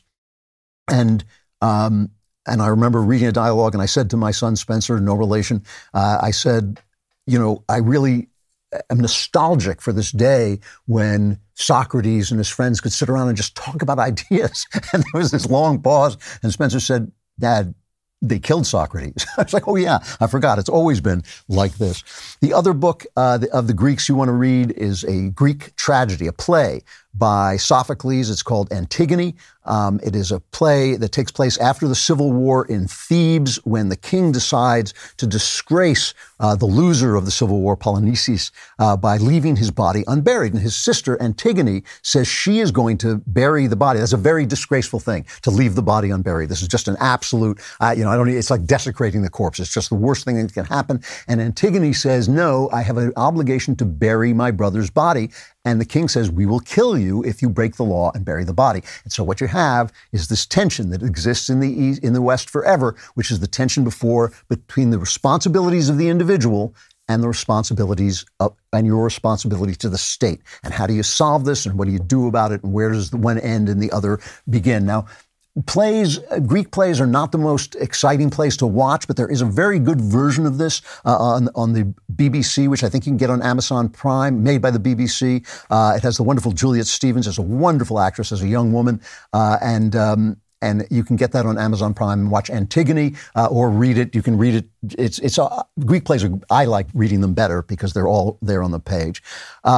So from there you go to Rome, and this was one of the things that happened to me. I was a very, very bad student, and I did not learn anything about any of this until I graduated finally from college, and then I started to read all the books that I had bought. But there was a moment when I was in college when I had this stupendous revelation, which was I suddenly realized that, the Greeks came first, and then the Romans came first and second and learned from the Greeks, and then the Europeans came, and then we came, and all of these things feed into one another. So I'm kind of taking you through that passage. First, you got to read yourself some Ovid. This may be one of my favorite books ever. I think I've read the entire poem. It's a huge epic poem. I think I've read it 4 or 5 times. I've read it a lot. The Metamorphosis, it's called. The Metamorphosis tells all the myths of the Roman people that really, many of them come from Greece. And it tells just wonderful, wonderful stories and beautifully written. Take a look at, I think it is the 4th book of Ovid. It's long, so I'm not telling you to read the whole thing, but read some of it. You'll get the story of Perseus and Andromeda and the Kraken. Remember Trump's lawyer saying, I'm going to release the Kraken. This is where that story comes from. You'll be able to look at the night sky and see see Perseus and see the Kraken and see Andromeda. They're all constellations, but it tells all that story. I believe it also tells the story of how Dis, basically the devil, kidnapped a woman and what happened to her. And these myths just populate our imagination. They're part of it. Yes, it's book 4. Pyramus and Thisbe is in there. I don't know if you remember Pyramus and Thisbe, the two lovers who were forbidden to talk to each other, so they talk to each other through a hole in the wall. That's in Shakespeare's Midsummer Night's Dream. He does a parody of Pyramus and Thisbe. So there's so much of this that feeds into our culture, feeds into our stories. If you read Ovid, you'll have read almost every important story in the West. Get the Alan Mandelbaum translation. It is cool, it's dirty, and it tells you, it's a lot of fun to read. He's a really good translator. I always like him. His Virgil his Aeneid is very good too. But you want to read book 4 of the Metamorphosis just to get some of the myths of the Greeks and Romans that have spoken so much to us, just like the Bible has spoken so much to us. And the other book I would read from the Romans is I would read a chapter of Suetonius, the 12 Caesars. It is pure political gossip. It is about the Caesars and what they did to each other, who they screwed, who they killed, who they murdered. Suetonius was a supporter of the Senate after the Senate had basically lost all power to the empire, after the Republic had fallen. And it's where the founders and we get our ideas that maybe unifying power in one man is not such a good idea. And he was just tell you every dirty thing you want to know. What you want to read is the chapter on Caligula. He is the guy who just did the worst stuff. He was nuts. He just humiliated the Senate by appointing his horse as a senator. And it is really, it's really good stuff. It's just entertaining. Read the chapter on Caligula. And if you like it, read the rest. So you got the Gospel of Luke, the Letter to the Romans, the Apologia of Plato, Antigone, chapter 4 of Ovid, and the Caligula section of Suetonius' 12 Caesars, and then 2 books from Europe. I'm running out of time, so I want to say them fast. Sir Gawain and the Green Knight. There's a new translation by Simon Armitage, which is just great. J.R.R. Tolkien has one that I haven't read, but if you like Lord of the Rings, you might want to read this one. Absolute great story that gives you the Middle Ages, the wonderful story of a Christmas party at King Arthur's court. Green Knight enters and challenges any knight that he can fight with him. But whatever he does to this night, the night gets to do back to him a year from now. And it is about honor. It's about religion. It is just a world that is imbued with religion. It won't take you more than a couple hours to read. And it is a terrific, weird ghost story and night story, just terrific. Then you want to go to Heart of Darkness. And I'm skipping centuries here, but this is Joseph Conrad, written at the end of the 19th century. If you've seen Apocalypse Now, you know the story. It's about a journey into the African jungle to get a guy who has vanished into the jungle and the horror that they see there. Francis Ford Coppola applied it to the Vietnam War, but you want to go back and read the original, because what it is about, once you've read Sir Gawain and the Green Knight, you'll realize this is the civilization that has lost its religion. It's lost its comfort with the mystical. It has lost its comfort with the supernatural. And it is also exploring Africa. It's exploring a primitive society. And it's going back basically into its own past and seeing the horror of a primitive world, but also the incredible attraction of the primitive world. This is a culture that is losing its way. It's 14 years away from the world wars that will destroy the civilization of Europe. It is a wonderful book, and it's very, very short. You can read it maybe in 2 days, and you'll like it. All right, two more, The Americans. This is the only full-length book I'll recommend. Read Mark Twain's Huckleberry Finn. It is the book of it's the American consciousness distilled. It really is. This book is not just Huckleberry Finn sort of discovering the immorality of slavery. It's not just the slave looking for freedom. It's also all the fakes and phonies along the way, because you're in a country where anybody can become anybody, so they can become anybody they want. So just like a man pretending he's a woman, they pretend to be things that they are not and expect everyone to believe them and con everybody they can. Which finally brings me to the last one, a very short novel, The Great Gatsby by F. Scott Fitzgerald. It may be the best American novel ever written, besides Werewolf Cop. It is a great, great novel, so romantic, so wonderful. And if Huckleberry Finn is about the yearning for the territories, because Huckleberry Finn wants to go out into the future, The Great Gatsby is about yearning back toward their European civilization. So just like the Great Gatsby is this mysterious millionaire. No one knows where he comes from. He throws a wild party every week or so. And what is he waiting for? He's waiting for somebody to walk into that party that he is looking for. Just an incredibly romantic, incredibly wonderfully, beautifully written story. And it basically takes you through a cycle, right? If you start with Christianity, you start with Socrates, you go to the Europe where that Christianity and that Greek worldview has infused itself into consciousness. You get to Sir Gawain and the Green Knight. Then you get to Heart of Darkness, where they've become separated from that. And then you get into America, where they're looking into a future. They're hoping there's going to be a brand new future. But in fact, they're still drawn back ceaselessly into the past, trying to reconnect with the past they lost, the past that's represented by Europe and European society. You will know a lot about the West if you read those 10 short books, and it will steel you to read more. It'll teach you how to read more, and it'll give you a sense of who you are, because there has been an absolutely purposeful attempt to strip us of our culture, of our heritage, of the things that made us who we are, to teach us that we're evil, that we're wrong. It is a beautiful story, the story of the West, and it's not going to end here. No matter what happens to us, it's going to continue for centuries, hopefully millennia to come. So all of you out there who are sitting in your car pretending to drive to the auto parts store because your car isn't moving because it needs a part, don't do that anymore. Go to rockauto.com. Why? Because, first of all, it's just so much fun to say rockauto.com. When you say it, it's like some kind of pheromone. Women just show up going, who said that? Who talks like that? Rockauto.com. Who is smart enough to not sit there in a broken car, but instead go on their computer and get any car part they need from a catalog that's unique and remarkably easy to navigate. You can quickly see all the parts available for your vehicle and choose the brands, specifications, and prices you prefer, which gives you more time to date all the girls who showed up when you said rockauto.com. And best of all, the prices at rockauto.com are always reliably low, and the same for professionals and do-it-yourselfers.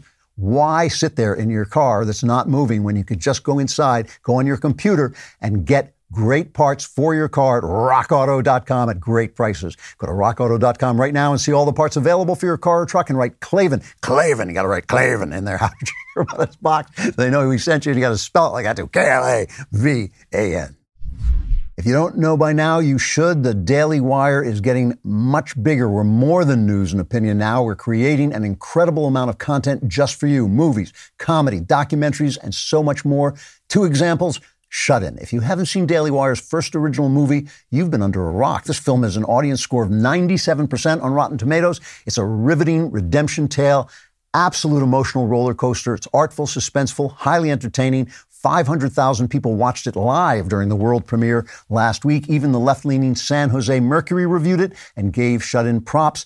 But it's not just quality movies like Shut-In, Run, Hide, Fight, or the soon-to-be-released The Hyperions, or our summer blockbuster, Terror on the Prairie with Gina Carano, which I'm being told is terrific. When you become a member, you also get hard-hitting documentaries like China, The Enemy Within. Throw in our investigative journalism, one-of-a-kind shows like Third Thursday Book Club, Candace, Debunked, and The Search, not to mention our willingness to fight for what you believe in. This is why I say the Daily Wire is bigger than you think. When you sign up, you get all of this, and trust me, more big things are coming. But we need you. Help us build a world of news and entertainment that reflects your values. Become a Daily Wire member today. Head to dailywire.com/watch to get caught up on all of this new, exciting content. That's dailywire.com/watch. If you've ever wanted to be a fly on the wall for conversations that don't take place on screen, now's your chance. In Ben Shapiro's new show, The Search, you'll join him and his closest friends as they head to Ben's favorite local spots to dive into some deep conversations that you don't get to hear when the camera isn't rolling.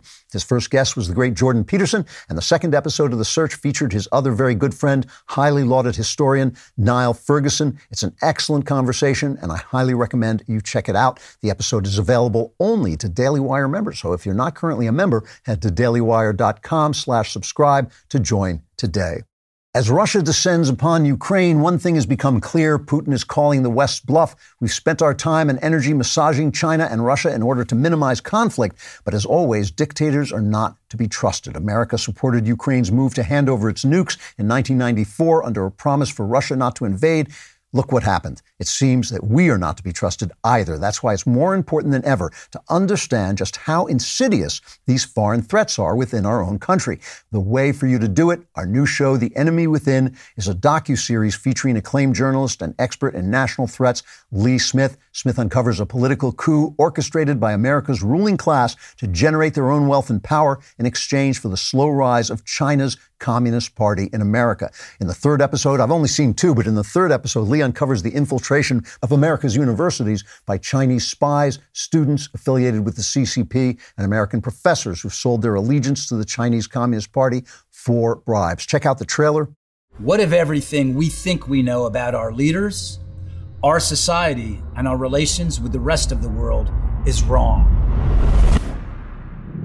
The elites want to run the United States. They're modeling themselves after Chinese autocracy. We're not talking about one person infiltrating senior levels at the CIA or the White House. We're talking about an entire elite class. Had a Chinese spy as her driver for 20 years. My name is Lee Smith. I've been a journalist for more than 30 years. This is the most astonishing espionage and infiltration operation in history. What you're going to see in this series will shock you. This is The Enemy Within.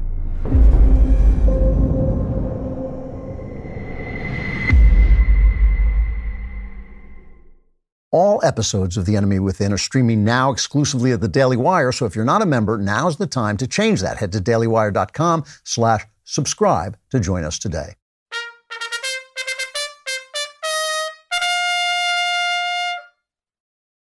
So we're talking a lot about Western values, and when I think of Western values, I think of Hollywood, because it's kind of like when you think of morality, you think of The Sopranos, because you can see what morality is by looking at the opposite. Christian Toto is an award-winning film critic, journalist. He's the founder of HollywoodandToto.com. If you don't go to HollywoodandToto.com and you are interested in movies at all, you're missing out. It is a really sound right-wing take on what's going on in the entertainment world, especially the Hollywood world. Christian also hosts the Right on Hollywood podcast, and he's got a book, Virtue Bombs, How Hollywood Got Woke and Lost Its Soul. It has a foreword by Andrew Klavan, but aside from that, it's actually a really good book. Virtue Bombs, How Hollywood Got Woke and Lost Its Soul. Christian, it's good to see you. Good to be here. Thanks so much. I appreciate the kind words. So when you write in your book that about the fact that Hollywood has just gone incredibly woke, and I saw for myself before I left, racial quotas in writers' rooms, people being fired for being white, people being forced to take on black writers onto their project, even though the black writers weren't going to write anything. And how is that getting worse, or is there any chance of that getting better? I sense it's getting worse at the moment. I've talked to a few comedians who happen to be white and male, and they tell me that it used to be happening behind the scenes, but no one would talk about it directly. Now they talk about it directly. Like, it's gotten to that level. So I think that's a sign it's getting worse. There seems to be no pressure on it to get better, honestly. I think everyone in the industry is either scared, laying low, unable to kind of reach out and make some sort of progress. So I think for all those reasons, it's not getting better. It's a strange thing because the profits seem still to be coming into Hollywood. From what I can make out, they still seem to be making money with their bigger movies. And now that the theaters are opening up, I'm sure they'll release even bigger movies and make even more money. But at the same time, they've lost prestige. I mean, does anybody listen to what a Hollywood actor says anymore? Does anybody care what their politics are anymore? There must be. You think they'll get any sense that they've made themselves obsolete? No, the second part of what you said is correct. But the first part is the one that kind of puzzles me because, listen, I can't go behind the scenes. I can't crunch the numbers behind what's happening in Hollywood. But they seem to be having success because they keep doing the same thing. So until there is a kind of pain in the pocketbook and the wallet, I don't think there's any real change that's going to happen within the industry. Maybe X amount of projects fail, but then a Spider-Man sequel comes around and, everyone's flush with cash, so they're fine. And I don't think that the public at large is really aggressively tuning them out or going to alternate platforms for their entertainment. I think it's happening to a small degree, but I don't think that they're suffering. I don't want suffering in general, but from a fiscal point of view, I think they have to feel some sort of pinch before they say, wait a minute, what we're doing may not be working. I don't think we're there yet either. One thing I've noticed that it may just be anecdotal, I can't say about the numbers, but every movie now has to have black characters. They cast black people playing as white people. They'll have somebody who's a daughter of the American Revolution and she'll be black. It just doesn't make any sense. There's no such thing as a married couple who's just two white people. There's got to be a black person on there. But one of the things I've noticed is when I go on, say, Netflix, and they show you what the 10 top things, or they show you what's trending on Netflix, it's never any of those woke pictures. It's always something that either is older and has kind of old, more realistic pairings of people, or it's something that is absolutely just like a white story. And I kind of wonder if behind the scenes, they're turning out these pictures like they turned out movies attacking the American military during the wars on terror, but nobody went to see them, but they kept turning them out because it gave them their virtue, but maybe people aren't watching them. Yeah, it's interesting what's happening because I think what you're seeing is sort of anecdotal, but also seems to be correct. We track a lot of movies that are doing poorly, a TV reboot that gets super woke and then collapses upon itself, doesn't get a second season. So I think there are many, many examples of that. But I don't know if the average person within the Hollywood ecosystem gets that message. And I wish they would read my book, even if they disagree with 90% of it, if they just get the message. And there are a lot of great YouTubers out there who are kind of geek friendly, but they love content. They love Hollywood. And if only the powers that be would listen to them and say, hey, they're not just bashing us. They actually have good advice for how to kind of bring more eyeballs in. They would learn something and they'd get better attendance. So, yeah, it's fascinating to see what's happening. And again, we haven't reached that stage of we just made the 18th anti-war movie. They've all flopped. We're going to course correct. We're not there. Yeah. I mean, the title of your book, Virtue Bombs, is obviously a pun because I think I do think some of these things bomb, but because of their virtue signaling. On the other hand, we just had this thing with Joe Rogan, and I found this, I'm not sure what I make of this yet. I'm going to ask you about it because you follow these things so closely. Rogan gets attacked not for racism. He gets attacked for bringing on doctors who aren't entirely satisfied that vaccinations are a good thing. We now have learned that the CDC, we learned from the New York Times of all places, that the CDC has been withholding information about vaccines because they were afraid it would make it look like the vaccines don't work, which does make it look like the vaccines don't work. So Rogan gets attacked for that. when Spotify stands up for him, they go racial on him. Where are we at now? It's sort of a lull in the storm. I don't think this is over by any stretch. I don't guarantee that Spotify is going to stand by Rogan. People say, oh, that huge contract. Spotify just offered $100 million for people of color to do podcasting and other. They're flush with cash, and they will lose cash if they have to, if they think that's the right move. So don't look at the fiscal issue. That's not the end result here. But he has got a target on his back. He will continue to have a target on his back. And if he says something untoward, if there's someone unveils some new old episode of Joe Rogan that puts him in a negative light, that's still a possibility. I don't think Joe himself, who seems like a genuinely nice fellow, I don't think he gets the forces aligned against him. I don't think he really truly understands the culture war right now. And I guess if you're in his ecosystem, you're podcasting, you're successful, you have a lot of friends who love you, you get a lot of attention, you get a lot of cash. He doesn't understand the stakes here. And just to give a quick example, is Howard Stern, if you look at his back catalog, and I listened to it for 30 years, you could cancel him for each day of the week of every installment. But they don't, because Howard Stern now aligns with the narrative. He's very pro-vaccine. He's very anti-Trump. He's very pro-government. He even said, blank your freedom. He's all on board. So the people who are in the cancel culture mob, they stand down. They don't want to go after him. They're going to go after Joe, and they're going to keep going after Joe. And he's got to realize he's in a street fight. And as tough as he is, I don't know if he realizes that. It is a funny thing. I've only met Rogan once, but he seemed like a very nice fellow. And they use that because we're all sinful, we're all broken, and so they say, well, you use the N-word, and you look back on that and think, yeah, maybe I shouldn't have done that, as if that mattered to them. But it doesn't matter to them. What matters is dragging him out into the street and tearing him to pieces, and then eating the bits of his flesh. And once you realize that, your really only answer is, get stuffed. Basically, I mean, you have no choice but to say that. I know this because I've been saying it now for over 50 years. And Rogan, they play on your niceness essentially. Yeah, they demand apologies, and then they don't accept apologies. Right. And listen, if you look at almost any person, they've got flaws in their background. I think Joe Rogan was an incomplete soul for quite a while. He seemed aggressive. He seemed kind of meandering at times. Now he's married. Now he's kind of channeling a lot of his energy through the martial arts. He seems like a better human being. He's evolving. And that's a good thing. And by the way, when he was reciting the N-word, he wasn't calling anyone the N-word. Right, of course. Yeah. He was using it in a more clinical form. And that context is stripped away by the cancel culture mob. It's what they do. It's what they're good at. And it's so funny because then, Hunter Biden used the N-word in text multiple times. He's fine. He gets to sell his artwork for any price he wants.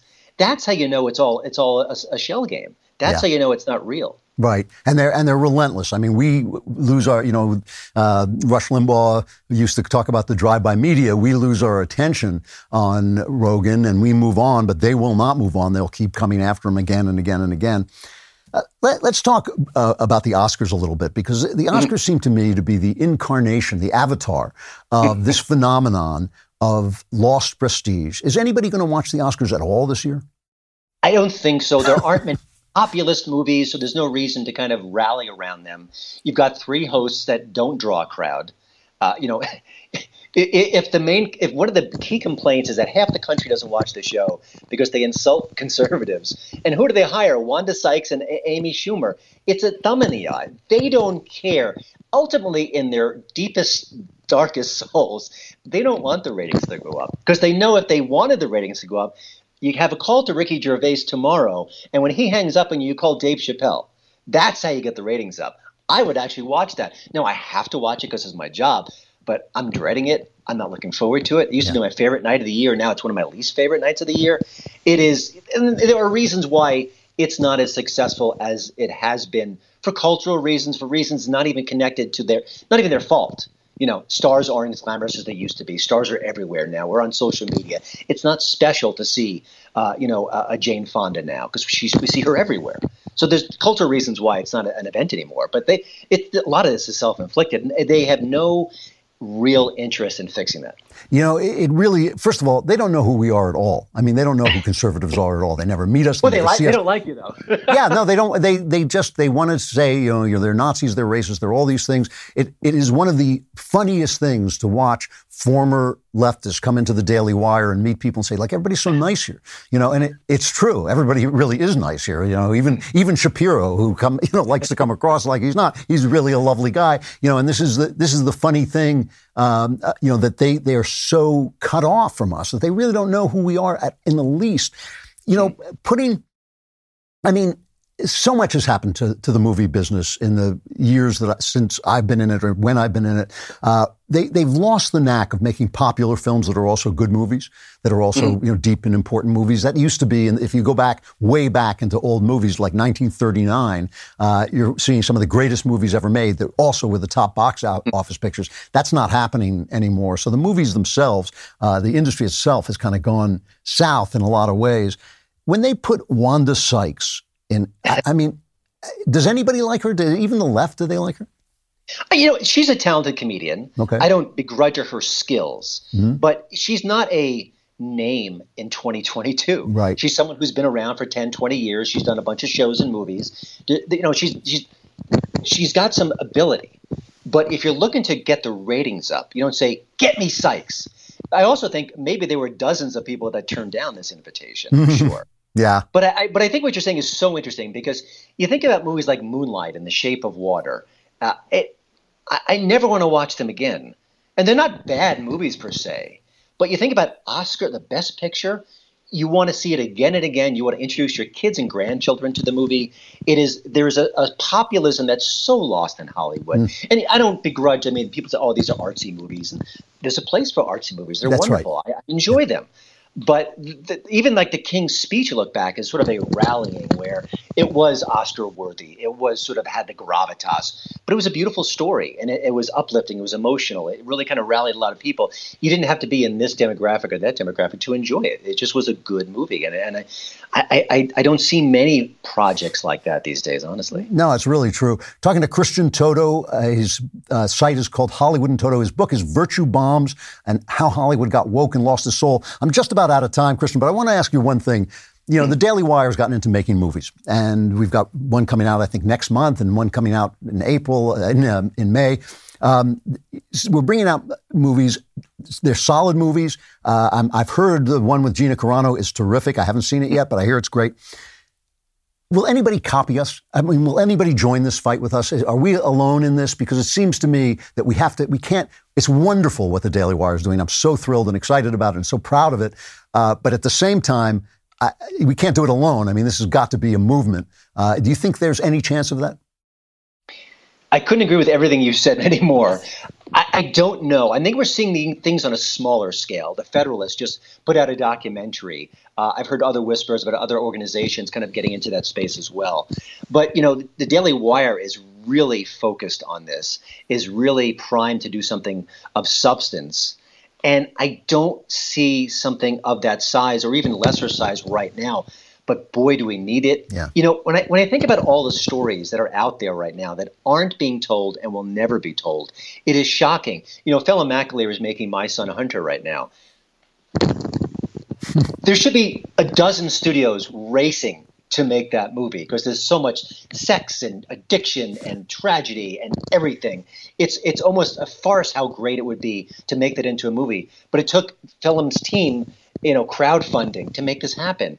So, you've been banging the drum about the culture forever. Yeah. I think conservatives are getting the message, but there's the next step where maybe the big benefactors have to say, I'm going to write a big check to Breitbart or to, the Daily Caller and get them in the movie business as well. My only real hope here is that I think the Daily Wire will be successful, but that someone will look at that and say, hey, we could do that too. Yeah. I got to stop there. Christian Toto, Virtue Bombs, How Hollywood Got Woke and Lost Its Soul. Go get it. Go support him. Support him over at Hollywood and Toto. Christian, always good talking to you. Let's do it again soon. Thanks so much. All right. We're running long, so I've got to get right into the mailbag.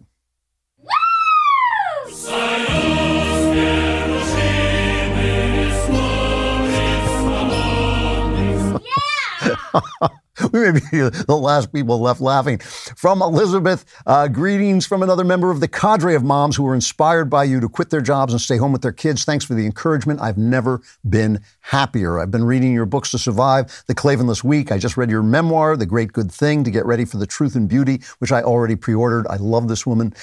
Elizabeth is also my favorite woman's name in the world, but I just love it. My question is on prayer. I'm a believer, but find my prayer short and somewhat rote. I crave the rich prayer life that you describe in The Great Good Thing. As a mom of 2 young children, I don't have the luxury of long drives or even long moments of silences. Do you have any suggestions on how I approach improving my conversations with God? Yeah, this is a problem. It really is a problem. Being alone so you can talk out loud to God for 15, 20 minutes is very hard. You got to do it. You got to make sure you do it. But look at your life. There's only one way to do this. And this is important because I get a lot of letters from people who I feel like they don't take any time. They don't take any time to connect with God. They don't take any time to improve their lives or improve their minds. And prayer, I think, is the best way because you not only ask questions, you get answers. And that's a beautiful, beautiful thing. So look at your life. See what you can find, even 15 minutes in a week. You got to begin somewhere. I know what a mom's life is like. Believe me, I know it's hard to find that time, that moment of silence, but maybe there's 15 minutes when you're watching TV when you could talk to God instead. And maybe it's not every day. Maybe it's every other day. Maybe it's once a week, something, but make the commitment. If you make the commitment and you say, this is the time, get your husband to help, maybe, give you 15 minutes off, tell him what you're doing. Just say, I'm going to go off by myself and pray. You got to make that time to do it because it's not going to happen by magic. It's just not. You have to do it. And once you make that commitment, you will see you'll get addicted to it. You won't be able to not do it because it's just so fruitful. It just changes your life so much. It gives you so much. You can bring anything to God. This is the thing. You can bring anything to God. You don't have to listen to what people tell you to pray about. You don't have to be holy. He knows you're not holy. He knows who you are. You have no secrets from him, so you can tell him every single thing that's going on in your mind, and it's incredibly helpful. From Emily, hi, Andrew Klavan. Why are you so quick to forgive and move on with the tyrants in the government? What happened to accountability and justice? None of these government officials should be forgiven and forgotten regarding their tyrannical COVID policies. They should be held accountable, potentially charged with crimes and removed from office in disgrace. What happened to accountability and justice? Revenge, resentment, somebody once said, I don't know who they always attribute it to somebody else. It's like taking poison and waiting for your enemy to die. I don't care. I don't care. First of all, I don't think they've broken any laws. I think they just overstepped their authority. I think they overstepped their power and their authority, and it's the biggest cock-up in decades. It is the biggest mistake in decades, and it has been oppressive, and it has been wrong, and it has been anti-American values, and some of them I think were trying to do the right thing, but they lied to us, and they made a mistake, and they didn't back down, and it's really bad. I get it. What do we want? We want to be happy. We want to live a free life. We want our freedoms back. That's what I want. Throwing politicians in jail unless they've really done something criminal is a mistake. What we want is to vote them out of office. We want to punish them by taking their power away legally, and we want to get on with our lives. If they have committed crimes, let them stand trial. But I don't know if that's what they've done. They just misused emergency powers, and they made a mistake. From Luke, and it is about the way we live, right? We want to live in joy and worrying about things that are past that, we want to correct these things by political means. They made political mistakes. We want to correct them by political means, which means voting them out of office en masse. From Luke, my name is Luke. I'm a 6'5" tall guy. I'm 20 years old. I'm in the Air Force, and I'm quite single. This is a question I've been struggling with for a while now. 4 months ago, I went on a trip with some fellow airmen and met one guy. I was raised in a conservative, semi-religious household that raised me with the value of marriage. But after meeting the guy, I've had a very strong feelings toward him in a romantic sense. I'm extremely torn in what I am to do. On one side, I have a dream of one day having, at the minimum, 7 children and being happily married with a woman I love. But on the other, I can also see myself with a man, but the image is something I've never thought of until now. My question is a religious one because I know your views on homosexuality. I don't know if I'm to pursue this man that I feel so strongly and differently for, or if I'm to suppress the emotions I feel for a different, more familiar lifestyle. Your supreme knowledge in this regard is most appreciated. Well, I got to tell you, I can't think of ever hearing this story before, that you're in your 20s and you're surprised by a romantic attachment to a man. Most of the time, people know what they're attracted to, and that's what sexuality is. It is who you attract, who turns you on. And I'm not a big believer in bisexuality. I usually believe that people are straight or gay. I mean, I'm sure there are exceptions, but I've never heard of somebody who didn't know into his 20s that he was attracted to men at all, or even suspected, and then suddenly fell in love with a man. So here's what I would say. I mean, I've lived a lot. I thought I've seen everything, but this is a slightly new one. And here's what I would say. Look at your fantasies. All men have sexual fantasies of some kind. When you say you have a fantasy of living with a woman, is it a real fantasy? Is it a sexual fantasy? Do you fantasize about women, a specific woman? Do you see the woman? Do you understand? Are you attracted to her? And then suddenly you have this crush on this boy, which I suppose could happen, but I wouldn't make a move on it unless I was sure that that's what I was doing. Or have you been suppressing these gay fantasies for men all this time? What I would say now is you have a crush on somebody, and before you make a decision in your life, you better take a look at yourself. You better understand who you are, what you love, where you're going, because it is a terrible thing to marry a woman and then not be sexually attracted to her and dump her because you now have found that your real self is gay. That's an awful thing to do to a woman. But also to run off with a guy and, do something that you might later regret and feel bad about, and when you're not sure of who you are, is also a mistake. So I think the thing is to stop thinking about this guy and think about yourself. Who are you? What do you want? What turns you on really? Are you hiding something from yourself, or have you always known that you were attracted to men, or is this just some kind of weird crush, which I guess could happen? And you should find out.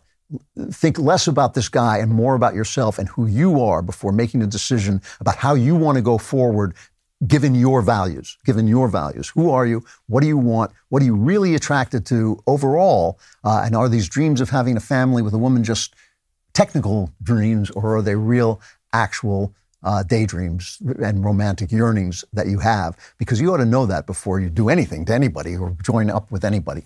I got to stop there. But hopefully the world will still be here, and we will be back after the with this Klavanless weekend coming up, this Klavanless week coming up. Who knows? Putin may just invade California, although, frankly, he can have it. But next Friday, we'll be back with the Andrew Klavan Show. I am Andrew Klavan.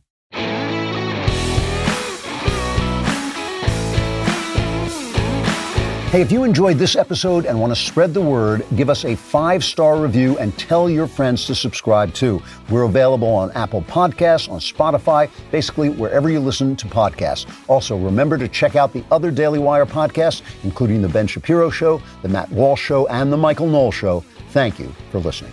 The Andrew Klavan Show is produced by Lisa Bacon. Executive producer, Jeremy Boring. Our supervising producer is Mathis Glover. Our technical director is Austin Stevens. Production manager, Pavel Wadowski. Editor and associate producer, Danny D'Amico. Our audio is mixed by Mike Cormina. Animations are by Cynthia Angulo. Hair and makeup is done by Cherokee Hart. Our production coordinator is McKenna Waters. And our production assistant is Jacob Falash. The Andrew Klavan Show is a Daily Wire production. Copyright Daily Wire 2022. John Kerry hopes that Vladimir Putin's invasion of Ukraine does not distract the world from the sun monster. The White House admits that its sanctions won't do anything, and the U.S. immigrant population hits a record high. Check it out on The Michael Knowles Show.